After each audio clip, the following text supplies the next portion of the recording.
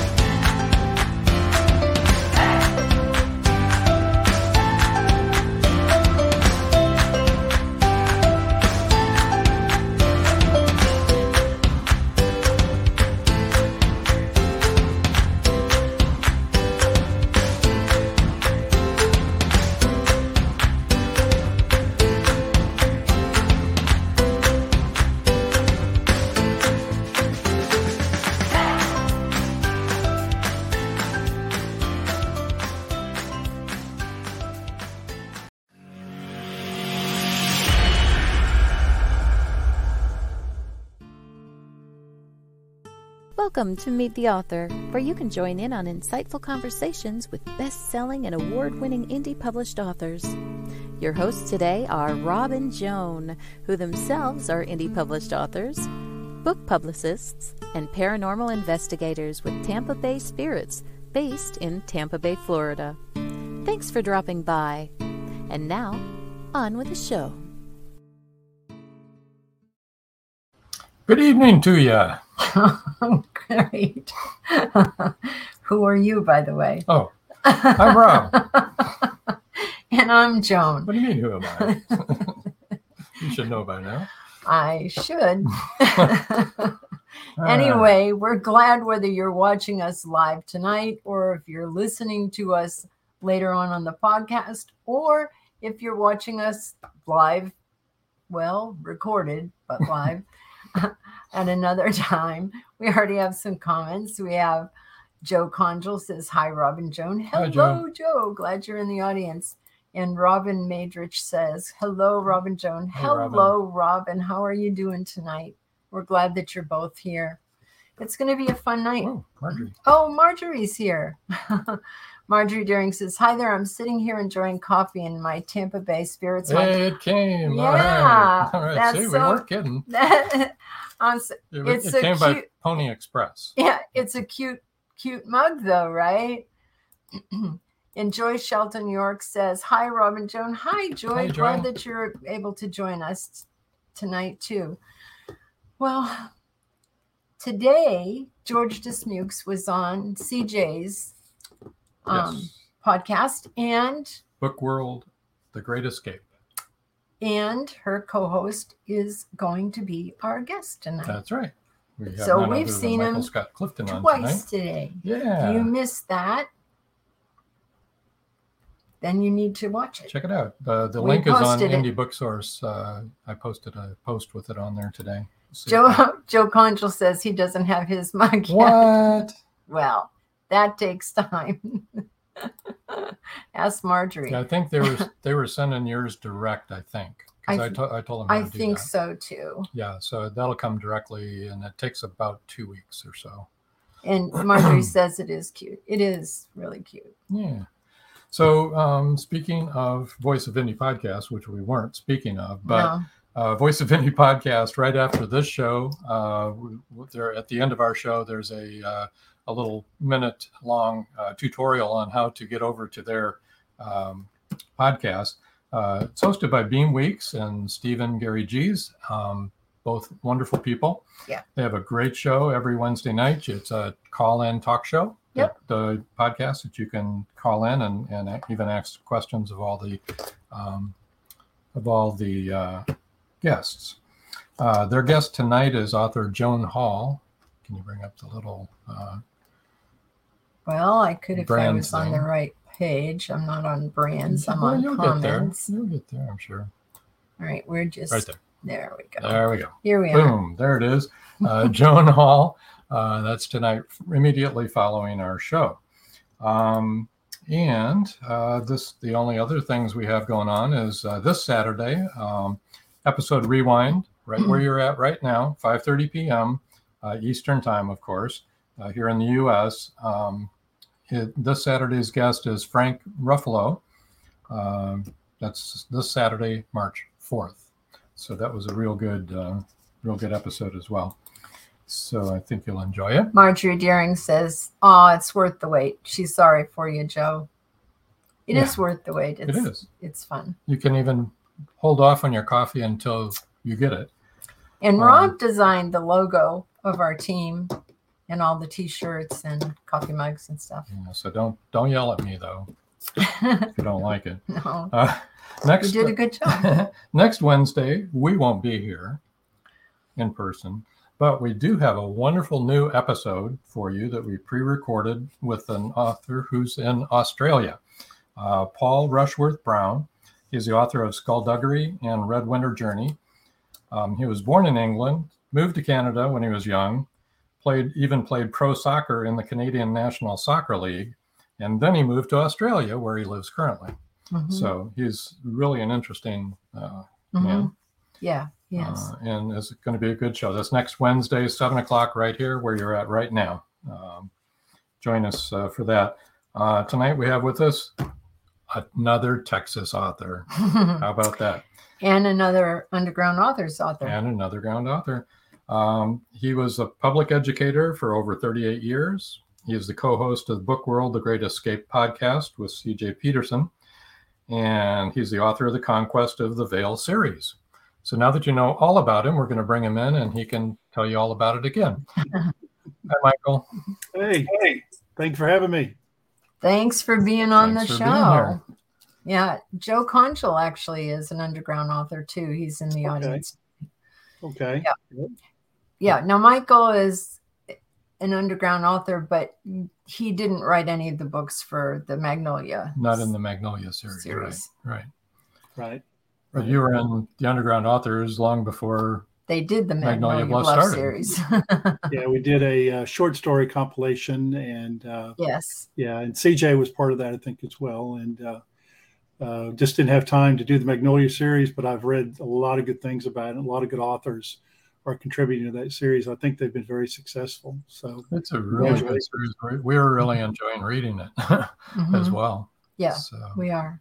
It's been fun so far. All of them have been fun.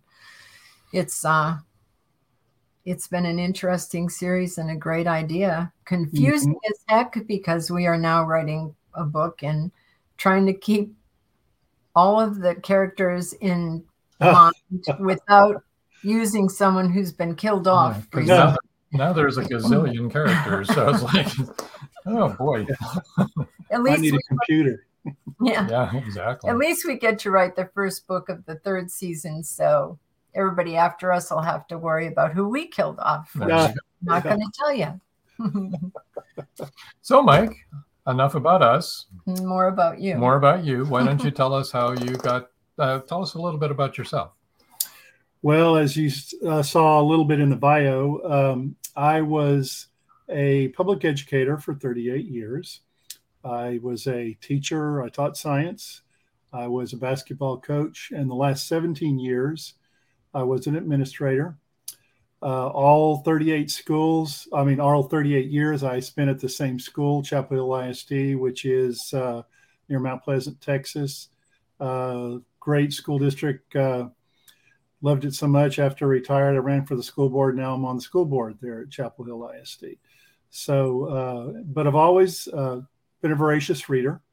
And I think it's probably no surprise that Many, if not every author at one time started out as a reader.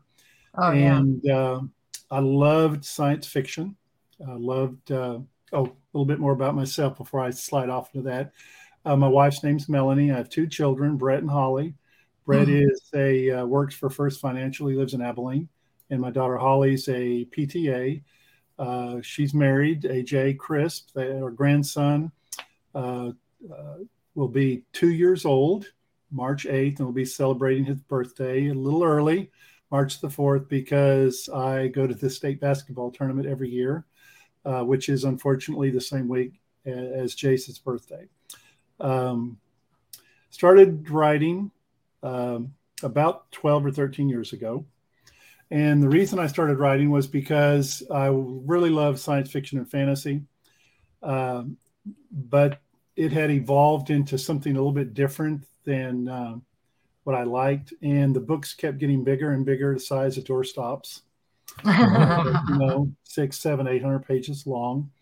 Managed to make it through Robert Jordan's Wheel of Time series through the first 5 or 6 books. And I was done after that.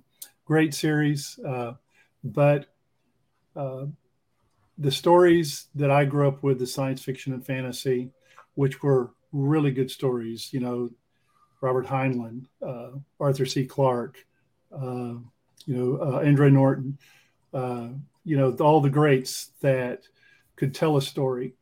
And it seemed to me like in the fantasy genre, science fiction fantasy genre, of course, Lord of the Rings by Tolkien, had evolved into so much world building, which of course is crucial with fantasy. It's a huge, big part of it. It's probably the most important part, but that took over the story, and that became the story. So you would have 200 or 300 pages before you ever got to fleshing out characters and what the story arc was going to be. So I just stopped reading science fiction and fantasy. I actually expanded so now I read all sorts of genres, and it's helped me as an author because I've been able to take different genres, the different authors, and kind of combine that into this type of stories that I write. But I've always loved fantasy and science fiction. So long story short, I decided I would give it a shot. And this is a true story, believe it or not. I started writing with no formal training. And unfortunately, in college, I got a C- in English 1 and English 2.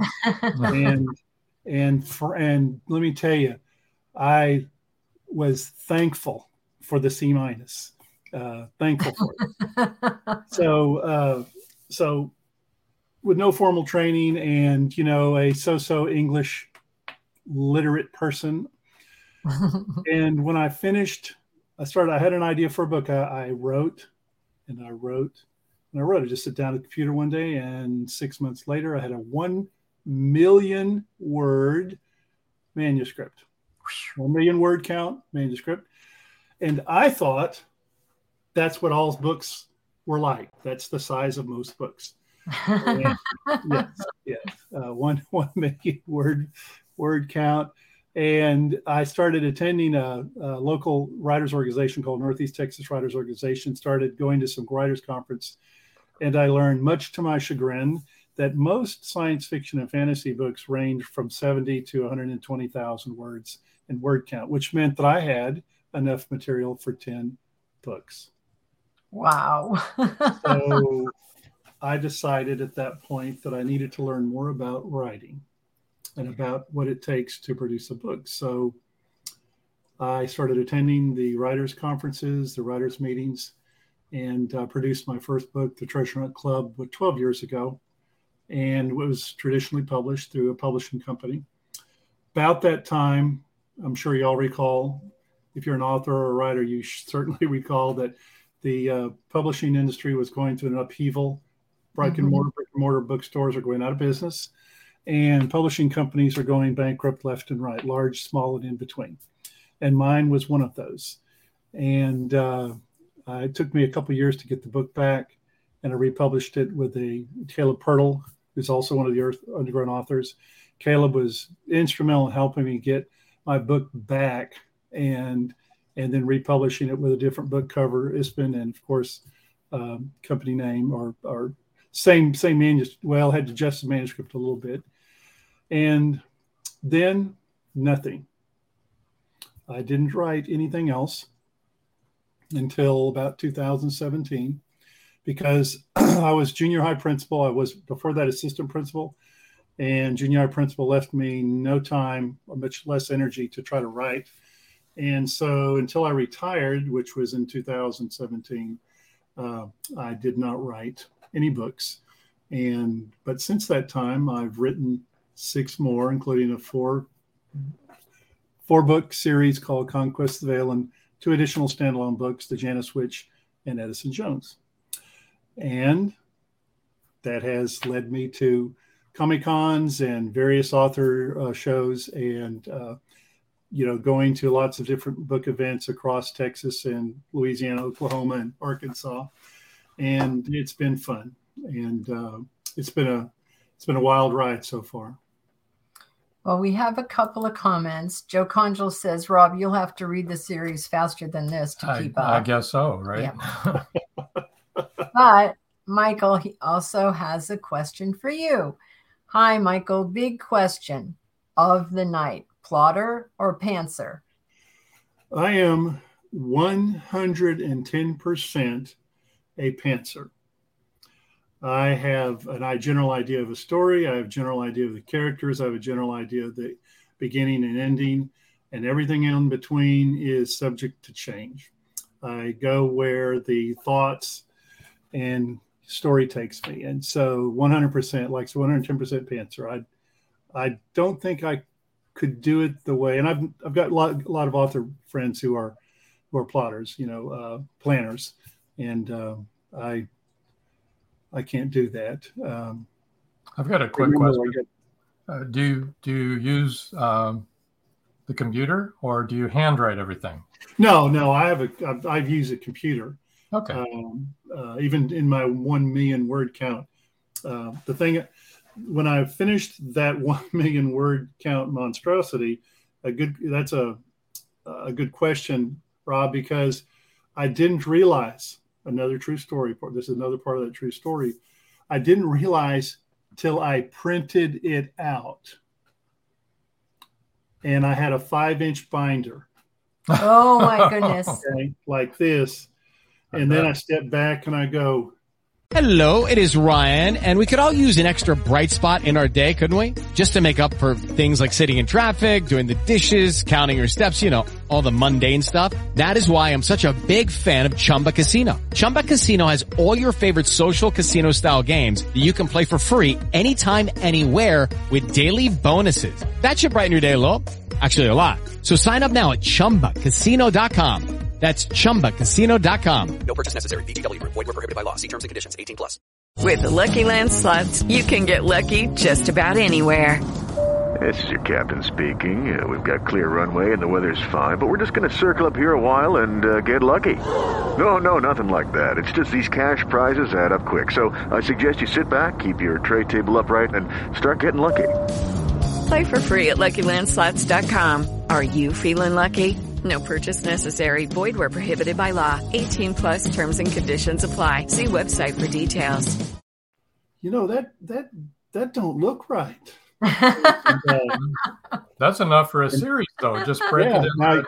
Yeah, that's right. You use it for a ship anchor is what you could have used it for. Actually, we have a question about that. Joyce Shelton York says, what did you do with the 1 million word story? That is a very good question. And the answer is I decided I had to learn more about writing.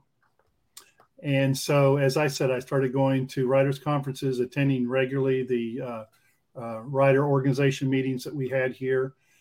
And I decided that at first I was going to chunk the whole thing because then what are you going to do with 1 million words? Okay. Yeah. But then I decided, man, I spent too much time and effort on that. Yeah. But I went back and I decided I had to write other books first. So I wrote The Janus Witch and I wrote Edison Jones. And then I came back and I condensed that 1 million word manuscript into the Conquest of the Veil series, which was 4 books. Oh, that was a good idea. And it was not easy. And I certainly don't recommend anybody following that kind of path. It was hard. It was but hard. I think the end result, I'm sure. Well, Marjorie Daring says, I don't know, but it seems to me that formal training in the area of writing takes away from individual style, unless we're talking about pure mechanics. I agree. Yeah, I think so, because I think every single author, every single writer was a reader first. Yes. And you know what you like to read. Yes. And you know the type of writing style you like to read from authors. And you instinctively adopt those, I believe, into the way that you write. You're taking what you like to read and translating it into books that you like to write. So I think sometimes, actually, this is the difference again between planners and pantsers, and I'm not casting dispersions on either kind of writer, but I think sometimes that the formal education, like I've had teachers, okay, let me put it this way. I hired teachers for years to teach at school, and of course we always tried to hire the best teachers. As a general rule, not always, but as a general rule, those teachers that were straight A students in the subjects that they taught sometimes struggled to reach students because they could not understand the problems that they were going through, say in math or in English or something like that. And some of the best teachers I ever hired were those that struggled in the subject themselves because they knew what the kids did not. And I think sometimes your formal education, if you're really brilliantly into English and grammar, that sort of, how do I put this? That outweighs a good story because you're so interested, maybe not deliberately on the mechanics of it, that you forget that the story is the most important thing.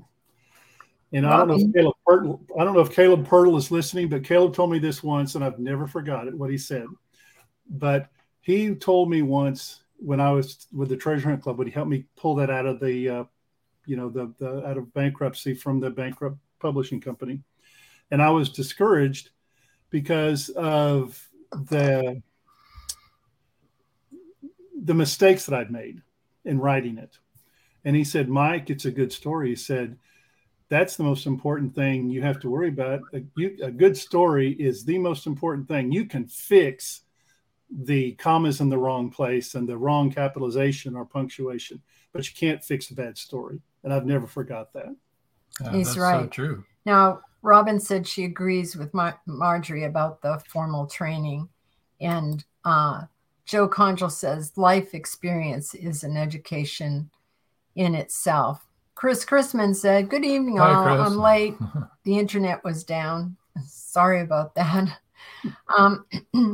Yeah, I think too that when we first started writing, and we've written books that we've never published, okay? And what I had a lot of trouble with is my kids used to call me the grammar Nazi when they were growing up.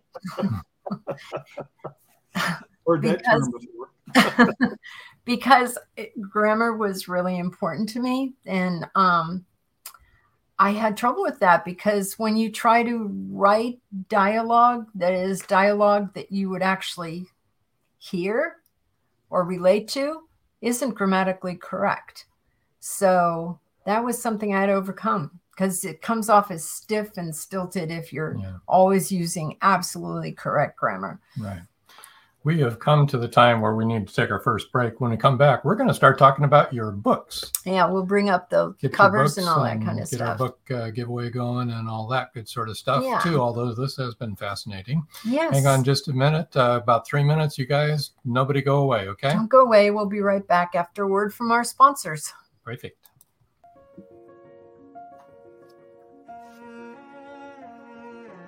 Mystery hovers in the Magnolia Bluff Public Library. It has nothing to do with the hundreds of suspense novels on its shelves.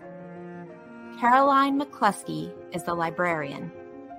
She finds a crimson hat and a black and white poodle puppy. They belong to Esther Williams. Esther is missing. The police can't find her. Neither can the FBI.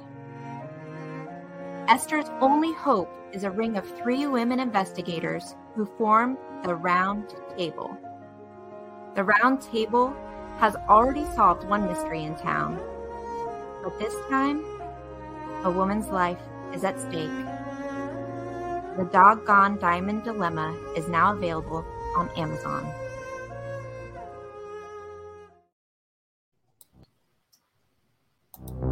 They thought the siren was dead. In the novel Siren Song by author George Dismukes, James Harmon shot her twice. Several people saw her dead body sinking slowly into the abyss. But now, in Siren Song 2, evidence suggests that she may still be alive. She killed that boatload of people. It was her! And she's just getting started! Angie, that's impossible. The cold chill up my spine tells me it's not impossible. We've got to start all over again. And this time, do it right. Siren Song 2. The story continues. Available on Amazon, Barnes & Noble, and many other bookseller websites. Get your copy today. It's a murder scene. Like many others. Except the prime suspect is a beautiful woman from Detective Ray Schiller's past.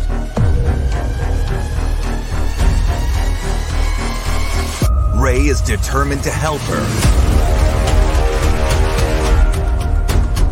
But at what cost?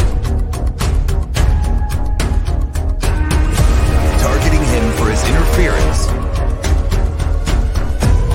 the killer threatens all Ray holds dear. He's given terms and a deadline he can't possibly meet. Run, Ray, run. Watch the past come back with a vengeance in Targeted. Don't miss a second. Order now. And we're back. Welcome back. We have a quick comment from Marjorie Deering. She said, here's a short, quote unquote, major edit story. Deer Crossing, my debut Ray Schiller novel in my mystery police procedural series, began as a sci-fi story. Huh? It's true, I swear. That was a big change. No kidding. Almost, that's a major edit, right? That's a major edit. Though she didn't have to deal with a million words. That's true.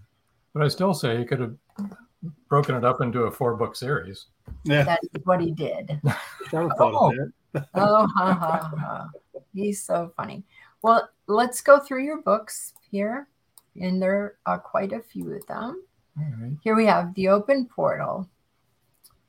Now, that's the first one in the Conquest of the Veil series. Is that right? Yes, sir. Yep.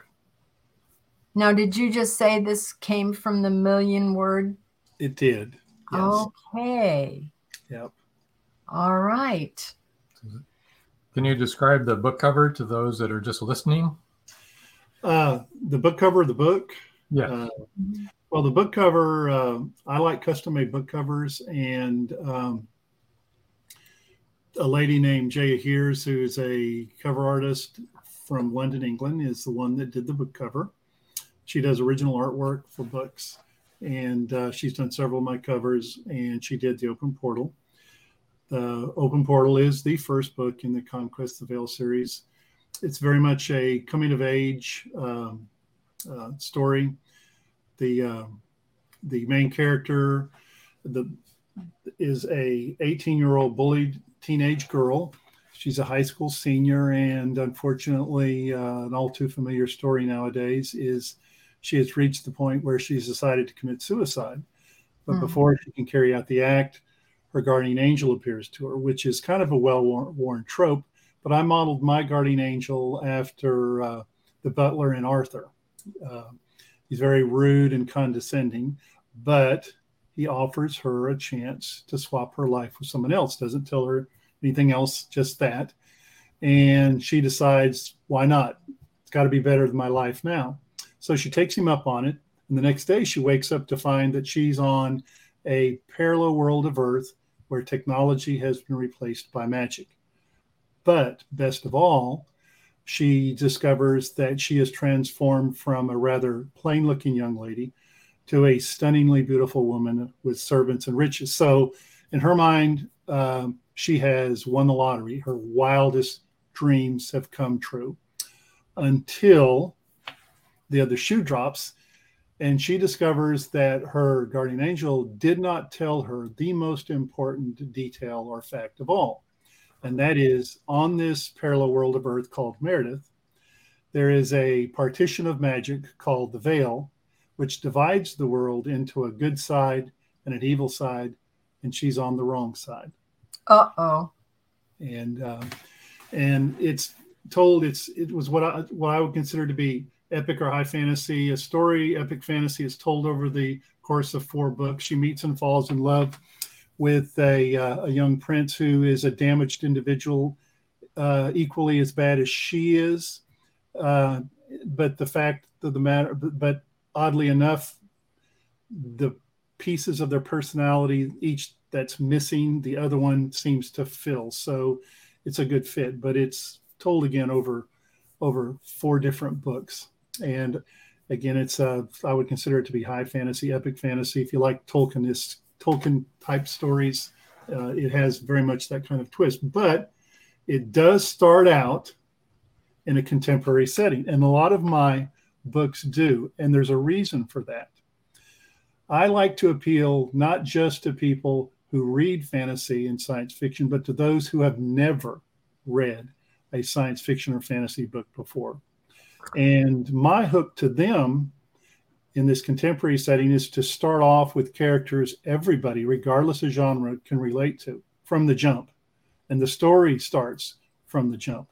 The world building comes, but it's not necessarily the first thing that does. And it doesn't overshadow the story. So I've tried to write the books that I have that are science fiction and fantasy in a way that someone, again, to repeat myself, has never read a fantasy book in their life would enjoy the book and the story. So my question then is, have you had any feedback from any of your readers to find out if they had never been interested in science fiction but found your books and decided they liked it? I'm just curious. Yeah, I mean, I've been doing this now for, like I said, since about 2017. Yeah. And last was going along pretty good till COVID. Then COVID hit. We all know everything came to a grinding halt. But since then, I've been to so many book events. I've been to a lot of Comic Cons, and I have received tons of feedback, both in person, but people who have bought and read my books, as well as online and reviews and things. And so I think that I'm satisfied and I'm happy with the feedback that I've been getting. And I think I did what I set out to do. Now, does that mean I'll be a best-selling author or another Stephen King? I don't know. And to be honest with you, not that I don't care, but that's the way I like to write, and which I feel is my niche, if you want to call it that, the my style of writing, so to speak.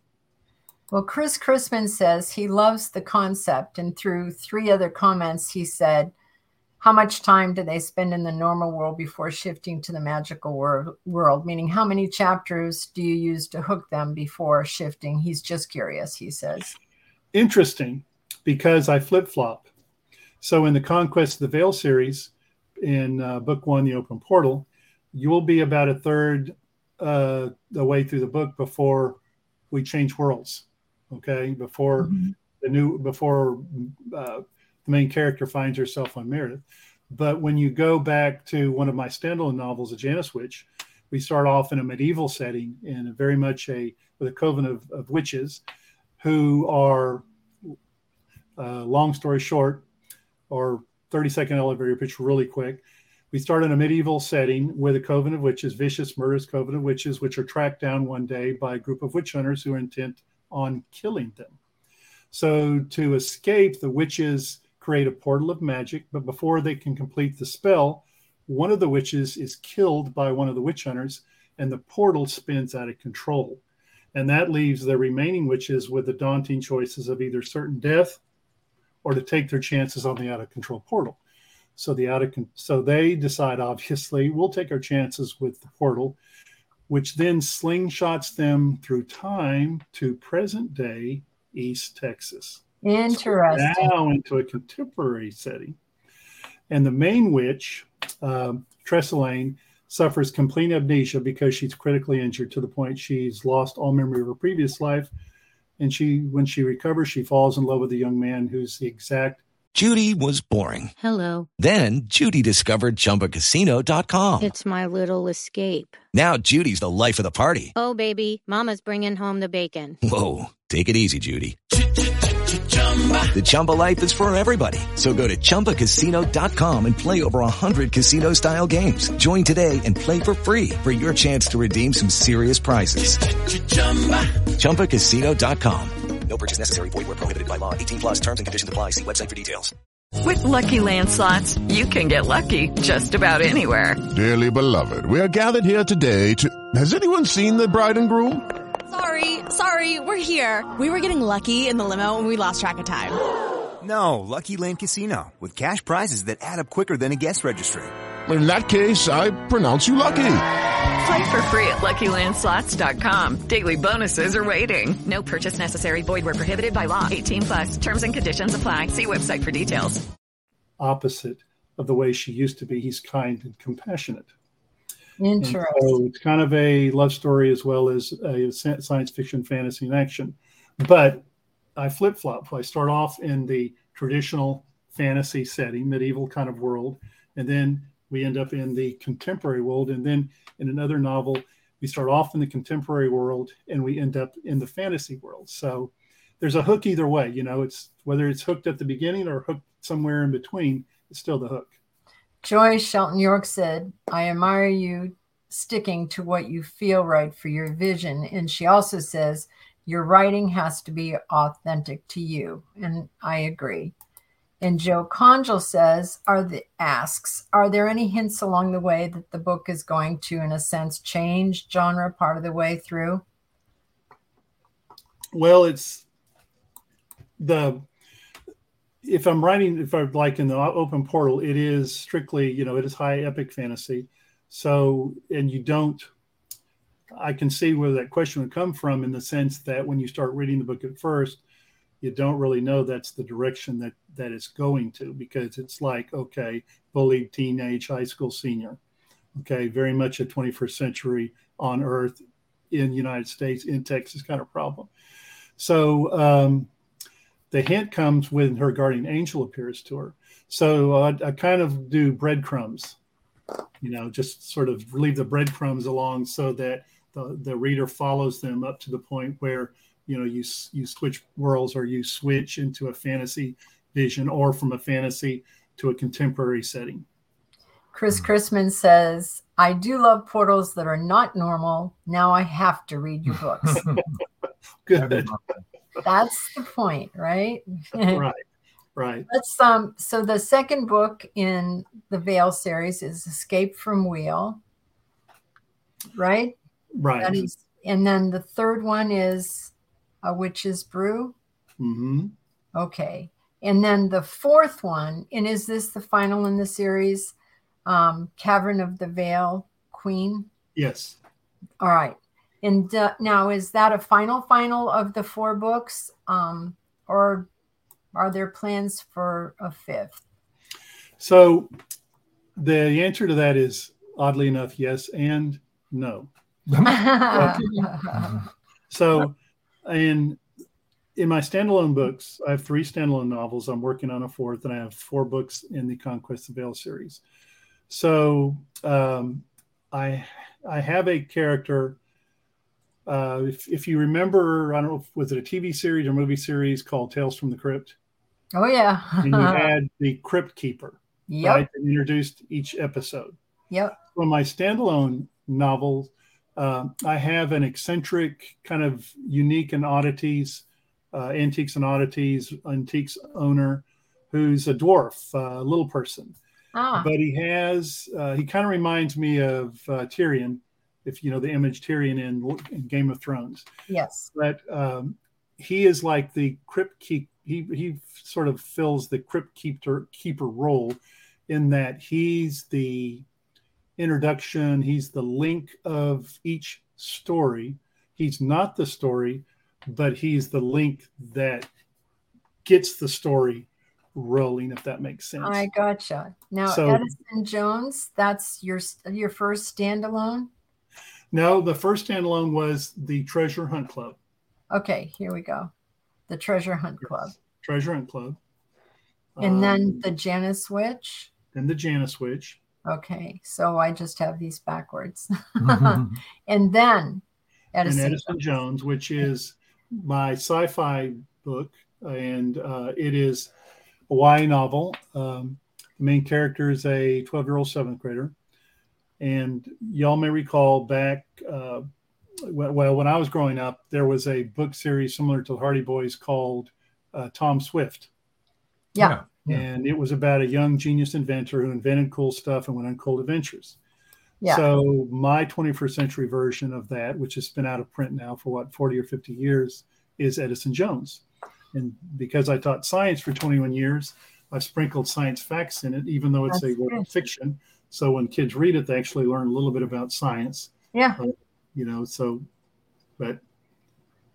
yeah, and that is the short story compilation. From the Underground Authors Beyond Beyond the the Sea. Okay. All right. I think we've got that now. I think You're up to speed? I'm up to speed. We have 2 comments. Let's see. Oh, yes. Joe Conjal said beautiful covers. They are really Very beautiful nice covers. Yeah. And Chris Chrisman said he loved Tom Swift. Yeah. Yes. Well, shall we get to where we can reach you and how we can reach you in the book giveaway? Absolutely. Yeah. Or do And we then need we'll break? And then we'll break? Yeah. All right. Here we go. You know what? We never put the ticker up this whole there time. we go. Now we know who you are. Sorry about that. Okay. Now, this is very easy. This is his website, and you'll see almost everything he does is very similar. His website is michaelscottclifton.com. And I'll spell it this time, and then you're on your own, folks who are just listening. MichaelScottClifton. MichaelScottClifton.com. Of course. His Facebook is author MS Clifton. His Twitter is author MS Clifton. Detecting a thread here. Yeah, I do. I'm too. Instagram is author MS Clifton. There's a theme. It is. And LinkedIn is author MS Clifton. This is like a series. You can find him on YouTube under Michael Scott Clifton. That's the curveball. No, here comes the real curveball. Oh, yeah. His email. msclifton955@gmail.com. Okay, and I hope everybody's fingers are poised and ready to go on the computer keyboard. Chris Chrisman, you said you wanted to read his books. Here Here's we your go. chance to do at least Here one of them is free. the giveaway. The first 3 people to email msclifton955@gmail.com will win an ebook copy of choice. And then you can buy all the other ones. All right. Isn't that a great idea? Yeah. Yeah. Yeah. But they're all standalone. You don't need to write even your series. Well, the series they're in chronological order. Okay, so you should read the first one first. Yes. Okay. Definitely. Try to read those in order. Yeah. Okay. The open portal first, and but there are a number of, standalone books that you can read too. Chris says, stick with the same name for everything. Nice. It is nice. It's really, most of us did not do that. We did not have the foresight to do that. Okay. No, we didn't. Not at all. We didn't. Ours are all over the map. Oh, yes. No one can follow the breadcrumbs. I think what we're going to do now is take our second and last break, and then we'll come back and talk about the future with Mr. Clifton. And we will keep up the email, and we're going to take them off. We're going to take the email down for a minute, but it's still in the banner. So, okay, so we're going to take a short, our last break here now, and we shall be back in just a moment. So after another word from our sponsors. Don't go away.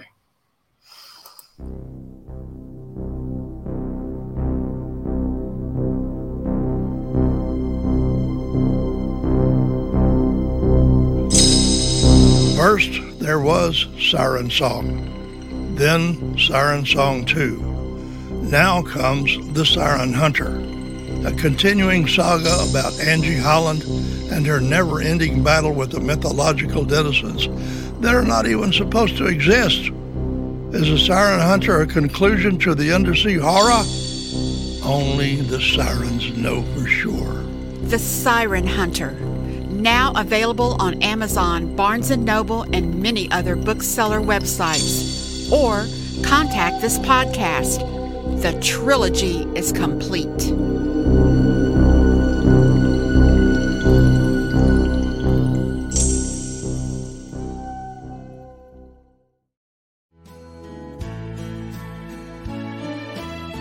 People who like to read want to get their hands on books by Becca Jones. Becca Jones, the breakthrough author who tells it like it is. It takes courage to tell a story when it reveals dark secrets. Becca Jones delves deep into the hidden world of sexual abuse. She tells what happened and also tells how she survived.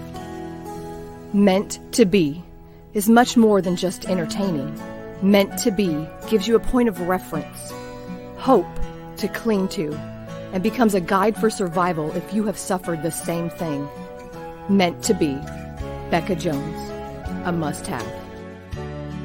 Meant to Be is available on Amazon, Barnes & Noble, and many other bookseller websites.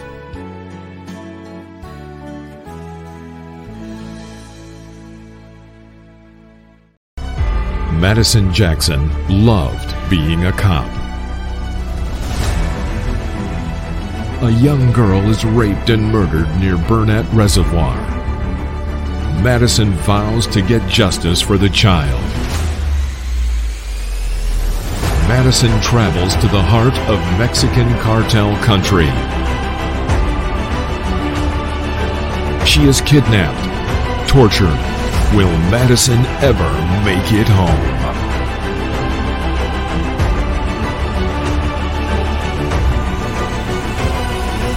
Justice by Kelly Marshall, only at Amazon.com. And we're back again. Yes, and let me put up that website again. The email. The email. I meant the email. Here we go. Right there. So there's the email if you would like to win a free book from Mike.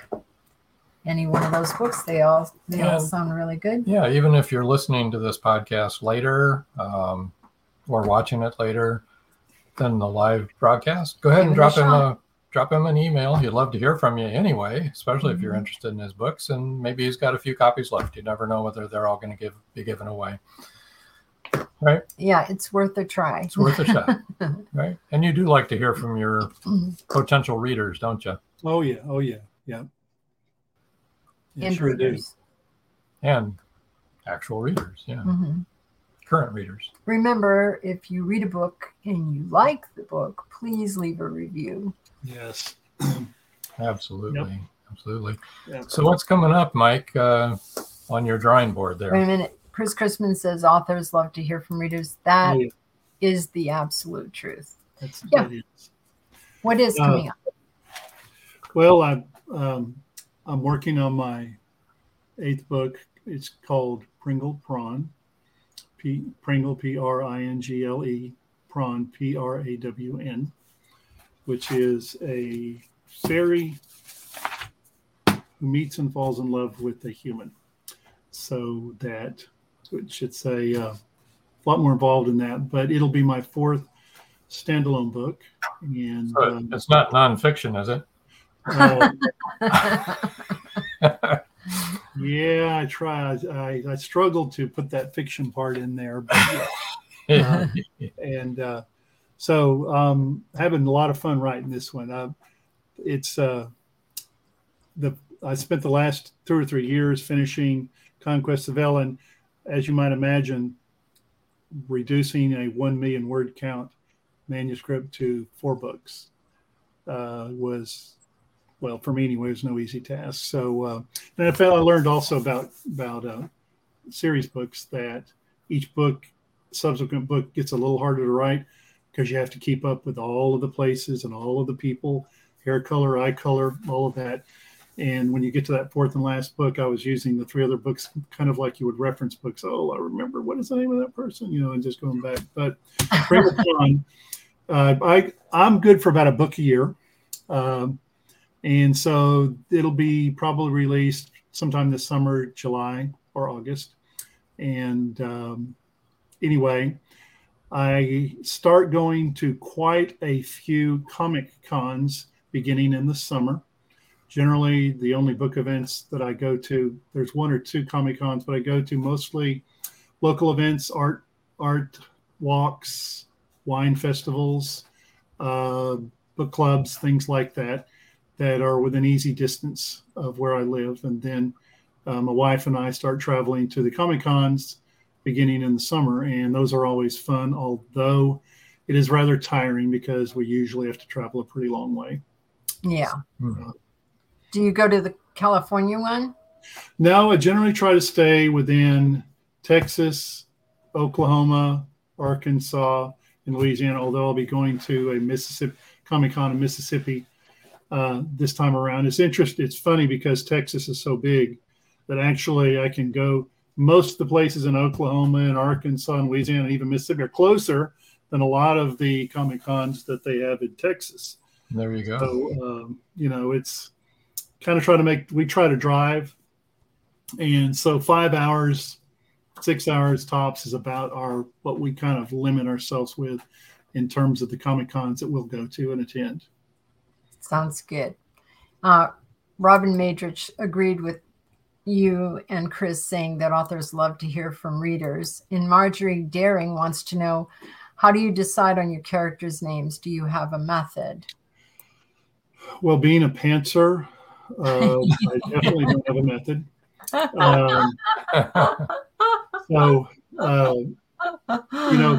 The names just sort of, I don't know, it's hard to explain. They kind of pop into my head. And, cool. I'm kind of like a cow. I'll masticate on it for a while. And if I got a kind of an idea of the personality of the person and the name fits the personality, then I'll go to it. If I'm really stuck for characters, what I used to do is my wife and I would go to North Park Mall in Dallas, which is very rich people. And I'll sit and I'll people watch. You can get inspiration after about 5 minutes there for a character. So, mall watching is a good place. If you're ever stuck on characters and names, go to the mall and sit and watch those people.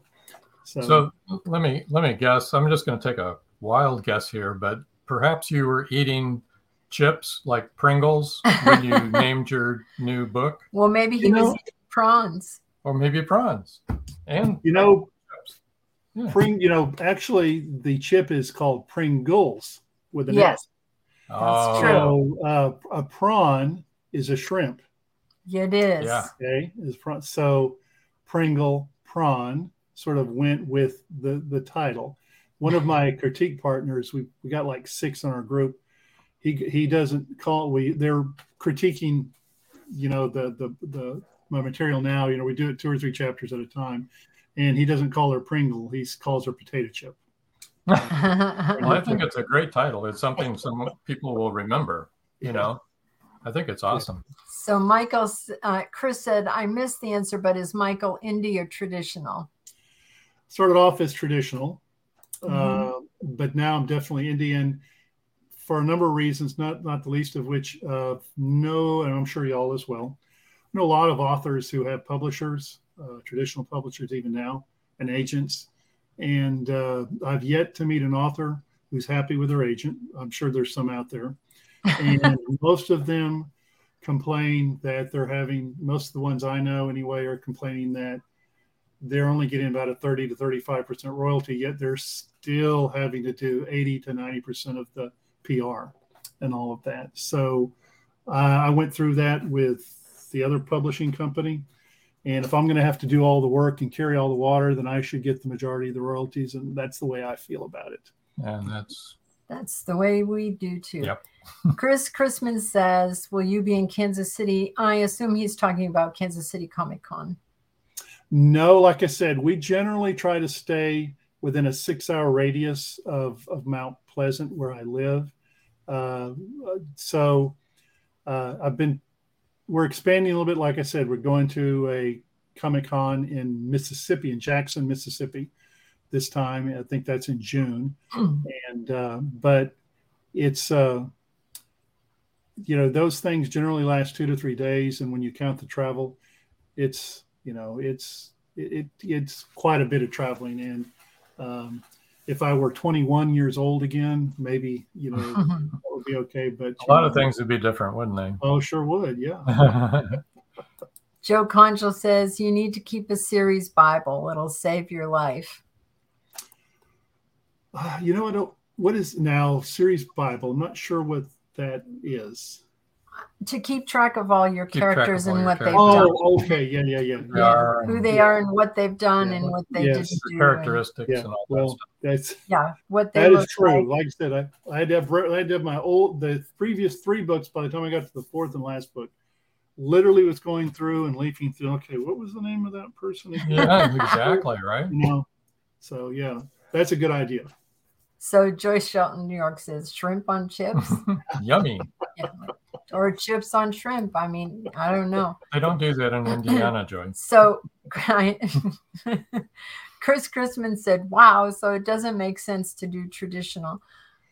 Yeah, well, I'm telling you, if you remember, Chris, we've had New York Times bestsellers here that have all kinds of agents and stuff, and they're still out there having to do all their own publicity. It's crazy to me. We have another comment. George Dismukes. Dismukes says, this Hi, damn George. thing working now. George has been listening to the whole show and has been having trouble getting his questions onto the air. So, George, now's the time. You only got a few minutes left to come up with some good questions. Don't ask him to repeat the show. But, George, we told everyone that you were on CJ. Did I say CJ? Yeah, CJ. Yeah, CJ's show. And Michael is, of course, the co-host. So Book World, The Great Escape. Yeah. And we so 1 o'clock on, is it every Wednesday, Michael? Yes, at 1 o'clock. Okay. Yeah. 1 o'clock Central Standard Time. Right. Yeah. We posted a link to it on our, on George's page, actually. Yeah, and on Indie Booksource. Too, on Indie Booksource, yep. Yeah. George Dismuke says, hi, Mike, good time today. Thank you, George. It was a really good interview, I thought. Yeah. I enjoyed it. Interesting and a lot of fun. It was. It sure is. Yes, he is. Joe Conjal said, you should come to Heroes Aren't Hard to Find in Charlotte at least once. It's awesome. We'll go there. Oh, yeah, we can go there, Joe. We're not heroes, though. You just need to, let us know when it is. Yeah. We could come up. That'd be fun. And Heroes Aren't Hard to Find sounds like it's like, Marvel and DC and stuff like that. But yeah. Am I right or am I wrong? You can tell us. Right. Joyce Shelton, New York's a great show. Did you mean the show that George was on this afternoon or this one? Joe Conchel said, you are right. That's what I thought. Do you have, do you do a book signing there, Joe? So, Mike, what kind of advice do you have for somebody who's just getting started writing? A would-be writer. A would-be writer, a newbie. Well, believe it or not, I get asked, and I'm sure you all do the same, these many book events and Comic-Cons at least once, sometimes 2 or 3 times, I get asked that. And down through the years, I've kind of given different answers, but I think I've come to the point where I think that the best answer I can give is finish what you start. Because so many of them tell me they go to a certain point and they just, they stop. And you have to finish if you're going to, well, I've got the story and I've got to this point and that's, and they just run into a brick wall or something. But almost all of them have never, almost all of them have started a story, started writing a book. Very few of them ever finish it. And until you finish the story, there's not much you can do until you reach that point. And I go back to, again, what Caleb Pirtle says. You can fix the other stuff. You can fix the grammar. You can fix the misplaced commas. You can fix the POV, problems. But you can't fix a bad story. You have to, you get the story, you finish it. And then from that point on, go to writers' conferences, join. Right here in rural East Texas, we have 3 different writers' organizations within a 60-mile radius of each other. So if we got 3 different writers' organizations where y'all live in Tampa, and I'm sure any other metropolitan place, I'm sure there are a number of writers' organizations, many of whom Zoom since COVID, which means you don't have to physically be present in the room. Right. And that's how you learn the nuts and bolts of it. You do first, and then you listen to what other experienced authors have done, and then you correct what you've already put forth. So finish what you start. That would be my best advice. Joyce Shelton York says, so true. They start criticizing themselves and lose confidence, and that's why they don't finish. But also, I think there are some stories that I know that I've been working on one that's just a bear, and I've probably been working on this particular book for 10 years at least. And it's a book about Jezebel, but from a different viewpoint than maybe we've heard about Jezebel.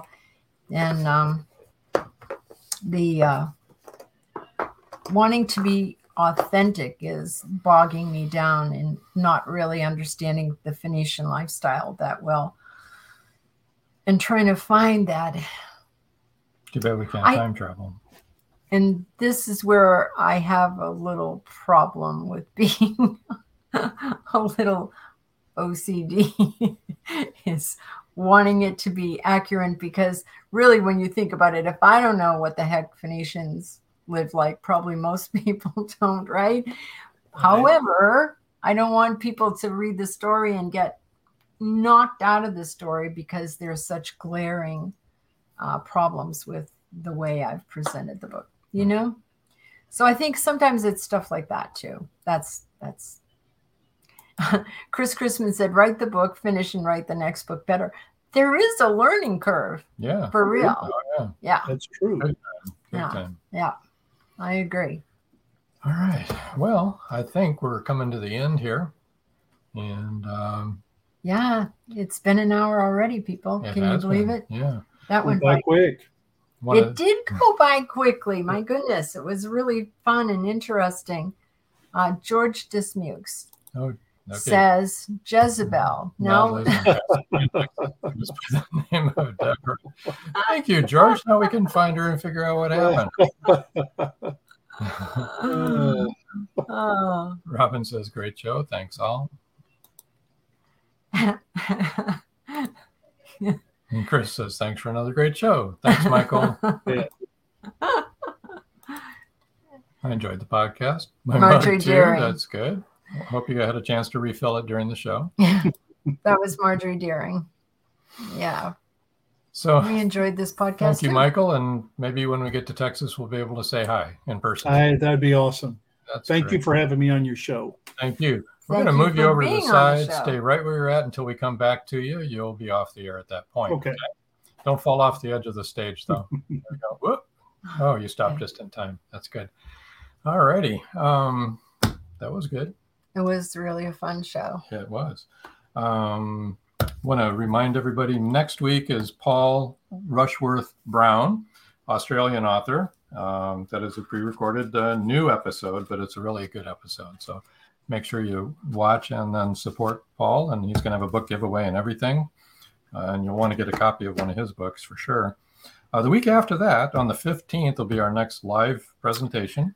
It is our 100th episode celebration. We've been on the air for more than 2 years now, you guys. And which is crazy. We're going to have a bunch of authors back. 5 people that during this last year were significant. We have so many that are significant. Yeah. It's really hard to pick, but let me say this. George Dismuke said really enjoyed the part of the show that he got to see.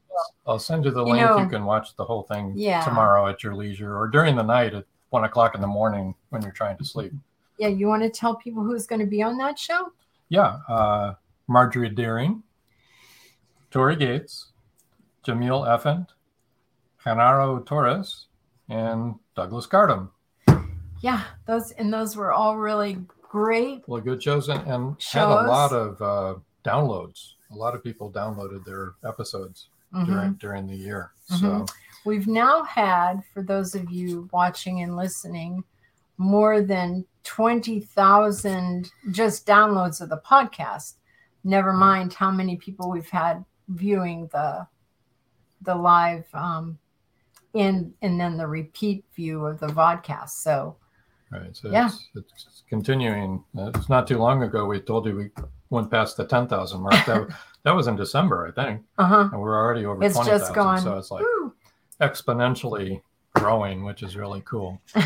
So, and Chris also Christmas said awesome about the podcast. And what we like is that it's great for the podcast, but it's also great for the authors that they're getting out there and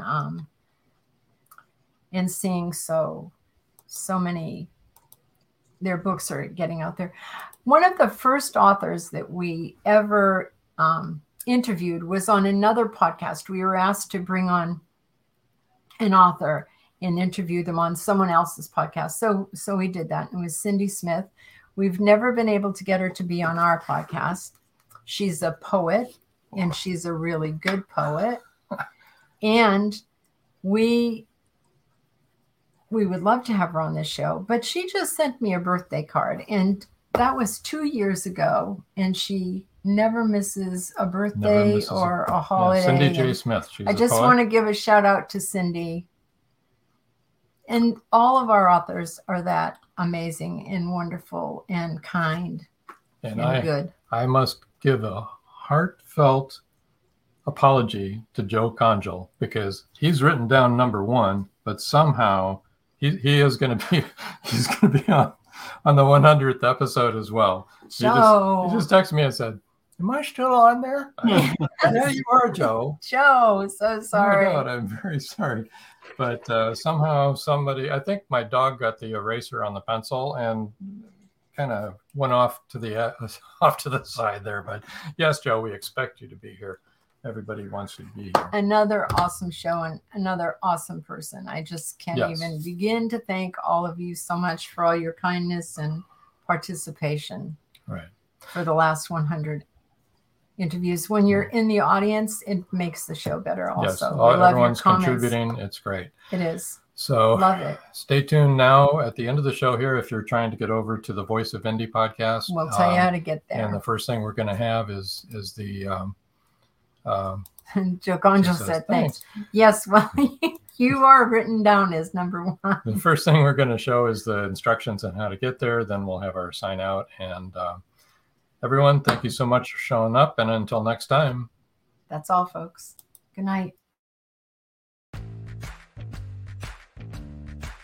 Live Every Wednesday, your Voice of Indie hosts Beam Weeks and Stephen Gees welcome authors, musicians, publishing industry pros, artists, and assorted creative guests for an exciting interactive hour.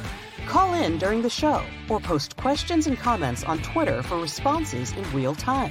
Meet your favorite indie creators, learn inside tips, network, and promote your work. The link for each week's show is pinned on Twitter atop @VoiceOfIndie. And you can receive the link every Wednesday morning in your inbox by subscribing to our newsletter at freshinkgroup.com. Check out Voice of Indie every Wednesday on Blog Talk Radio and catch hundreds of episodes archived everywhere from our websites to our YouTube channel and Spotify.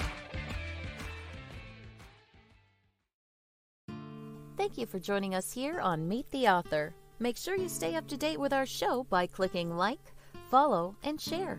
And you can find us on Spotify, iTunes, and more. See you next time on WLFE-DB.com.